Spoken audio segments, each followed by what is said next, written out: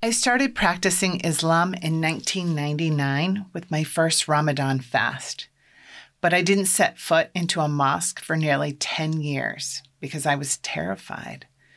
Terrified because I had no idea what to do. I didn't look the part. I felt like an imposter. I had so many questions and no one to ask them to.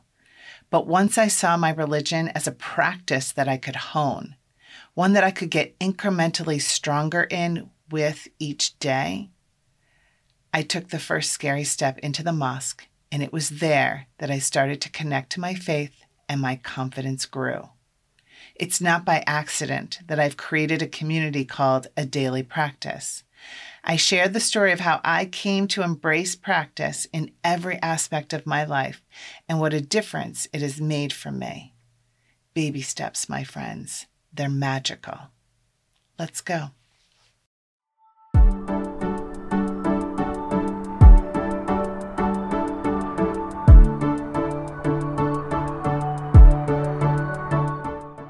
I don't know if you know this about me, but I grew up, as you know, in Iowa, and I grew up Catholic.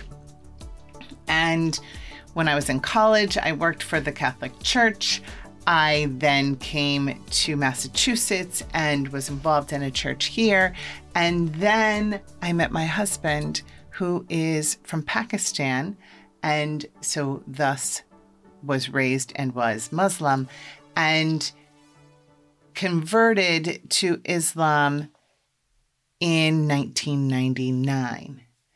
And for those that are familiar with the Islamic religion, it's very similar. Actually, all religions have this concept where it is not just the religion, it is the culture. And how do you learn all of those things? As we are growing up in a religion, we do things because that's what we're supposed to do. And so we learn them little bits by little bits. But when you start something new as an adult, it's hard. And I really grappled with the enormity of trying to understand all the tenets of a new religion and why do we do this and why do we do that. And my husband was of no help because he just did it because that's what you do, right? It's like a habit. So in my journey, I was in an interfaith book club called the Daughters of Abraham. And I'll put the link of that because they have book groups all across the country. And those are groups made up of women who are from the Abrahamic faiths. So they are Jewish, Muslim, and Christian. And they really work to understand everyone's differences and similarities through books. So yada, yada, yada. One night, whatever our topic was, I asked a question of one of our members who was a rabbi at a local temple. And I was like, why are all these religions, why do they have all these rules? Like, why do they have all these things that we have to do? Kind of like keeping kosher or keeping halal. Why do we, as we walk into a room, say this, and when we walk out, we say that? Why are there all of these edicts, right? All of these things that we have to remember to do. And she said, when you build the practice, eventually the faith will come. And I will never forget that. Like that just gave me goosebumps.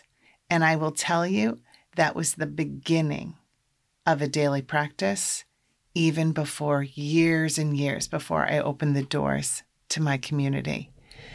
But that is the concept that if we do all the things, eventually the faith will come. So in my own story, even though I had my first Ramadan fast, which we start fasting for Ramadan this year this week. My first Ramadan fast was in 1999. And in that year, it was in December, which I will tell you is a much easier time to fast, but that's a side point.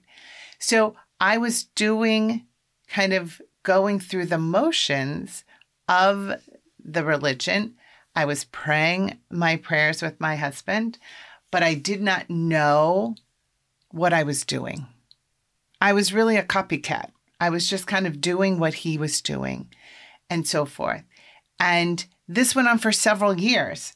And really, I needed to learn why I was doing the things that I was doing. I needed to learn how to pray my prayers by myself and not have to just follow the leader, so to speak. And I knew one of the things that I had to do was to go to the mosque. And that was terrifying, to go into a place that I did not look like anyone. I did not dress like everyone. I did not speak the language that most of them spoke. I did not know what I was doing. And once I got through the front door, and the mosque that I was going to at the time had a separate entrance for women, I had no idea what was beyond that point. And since men go to one section and women go to the other, I didn't have my husband to be my guide. And he wasn't of any good. He's never been in the women's section. He didn't know what was on the other side. And I put that off for a very long time until finally I decided I had Zane, who was 3, and I was like, I'll just take him. I'll take him, and that will connect me with other women who have small children, and I'll just attend to him, and I'm going to sit in the back so that I can just watch what everyone else is doing, and I will get dressed in the part, and I will just sit in the back, and I'll figure this out. I'll just watch what everyone else does, and I'll just do what they do. And again, it was still terrifying. And, there's times when I think that I stuck out like a sore thumb. I still do. I do not fit the mold, so to speak, of what people think of Muslim women in their minds. I do take the responsibility very seriously of there's so many women that I work with, and there's so many women that I meet, and men too, who've really never met a Muslim person. And so I try to be, to answer as many questions as possible.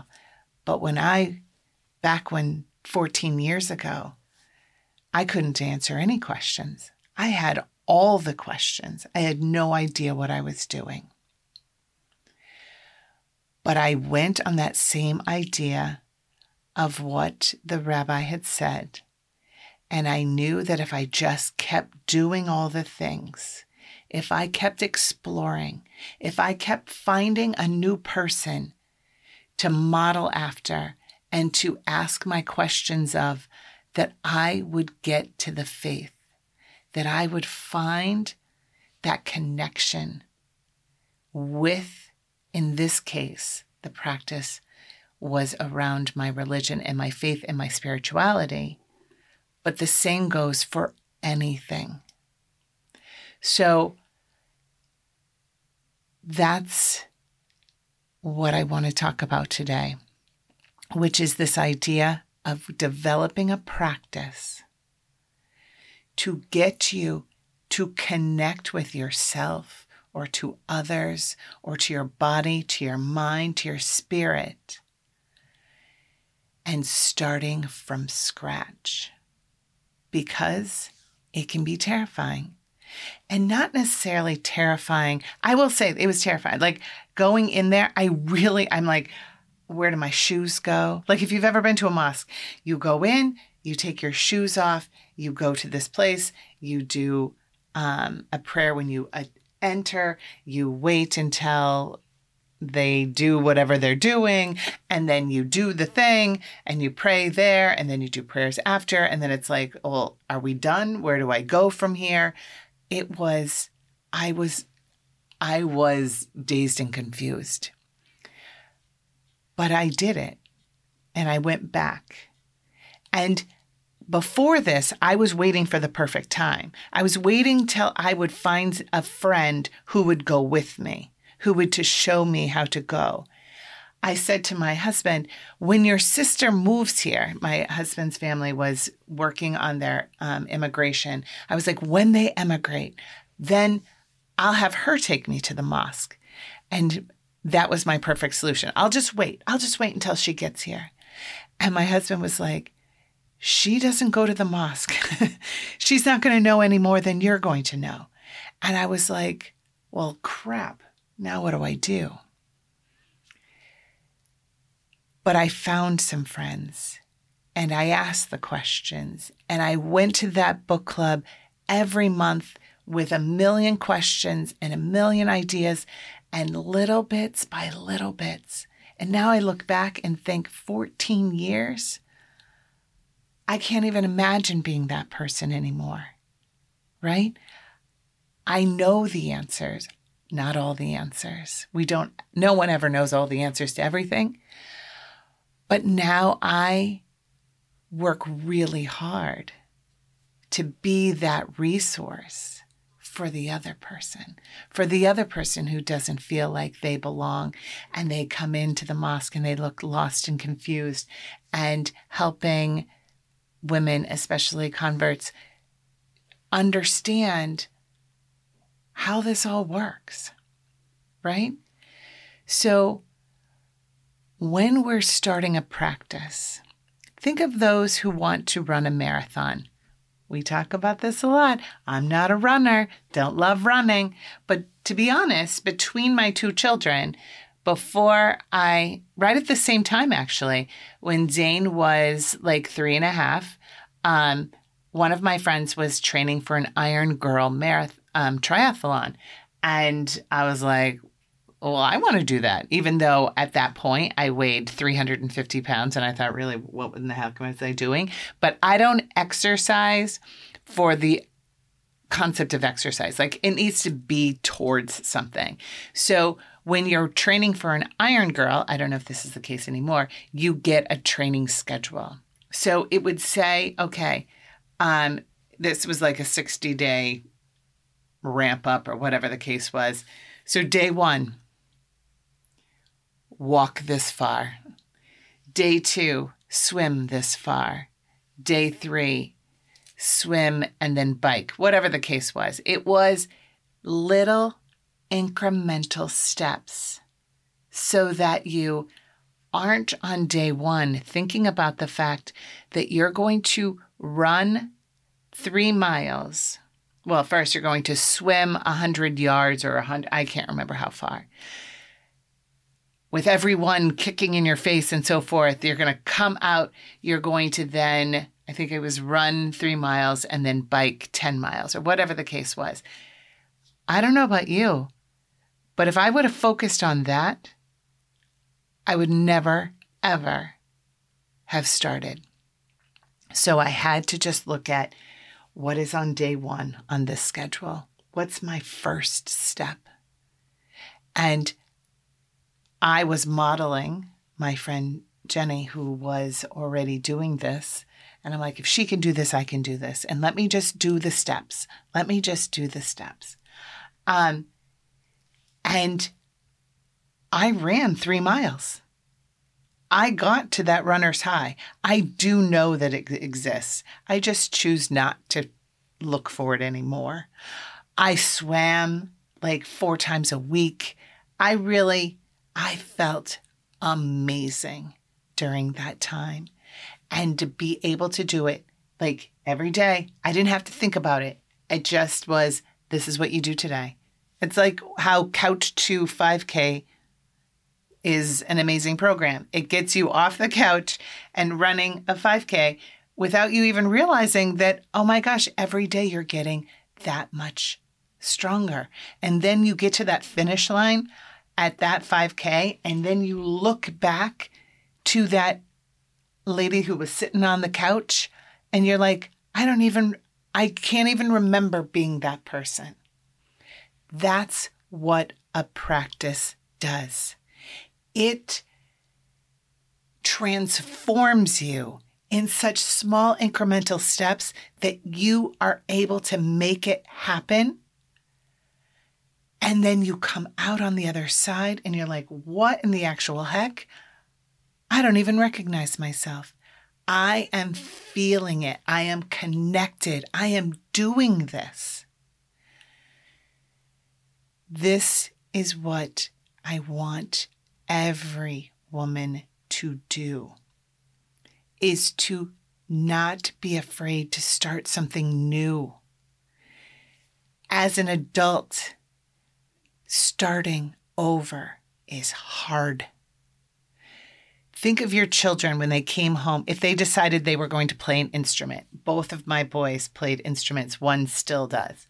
And the first day we brought that trombone home and he was like making noise in it because it was not music, it was noise. And I was like, holy hell, like, I don't think I'm going to live through this, right?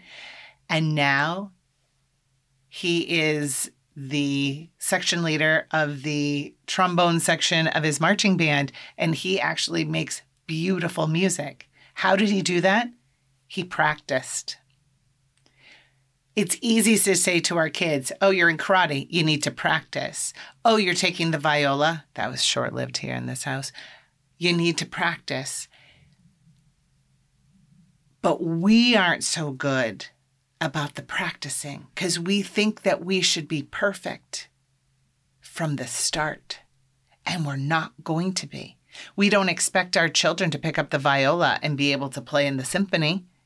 So why do we think that if we're going to start a yoga practice that we are going to be able to stand on our heads? It's not possible. It is possible someday, just not on day one.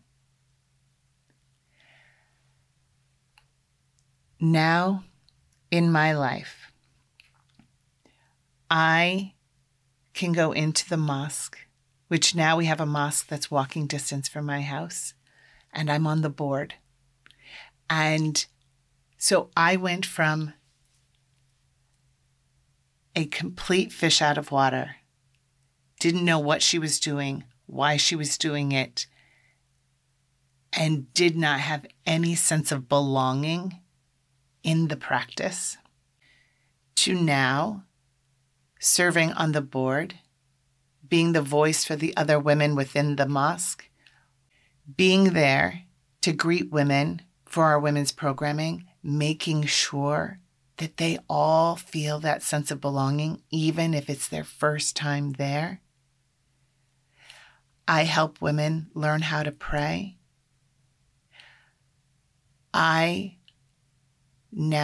It's kind of like medical school, or how at least they talked about it on Grey's Anatomy.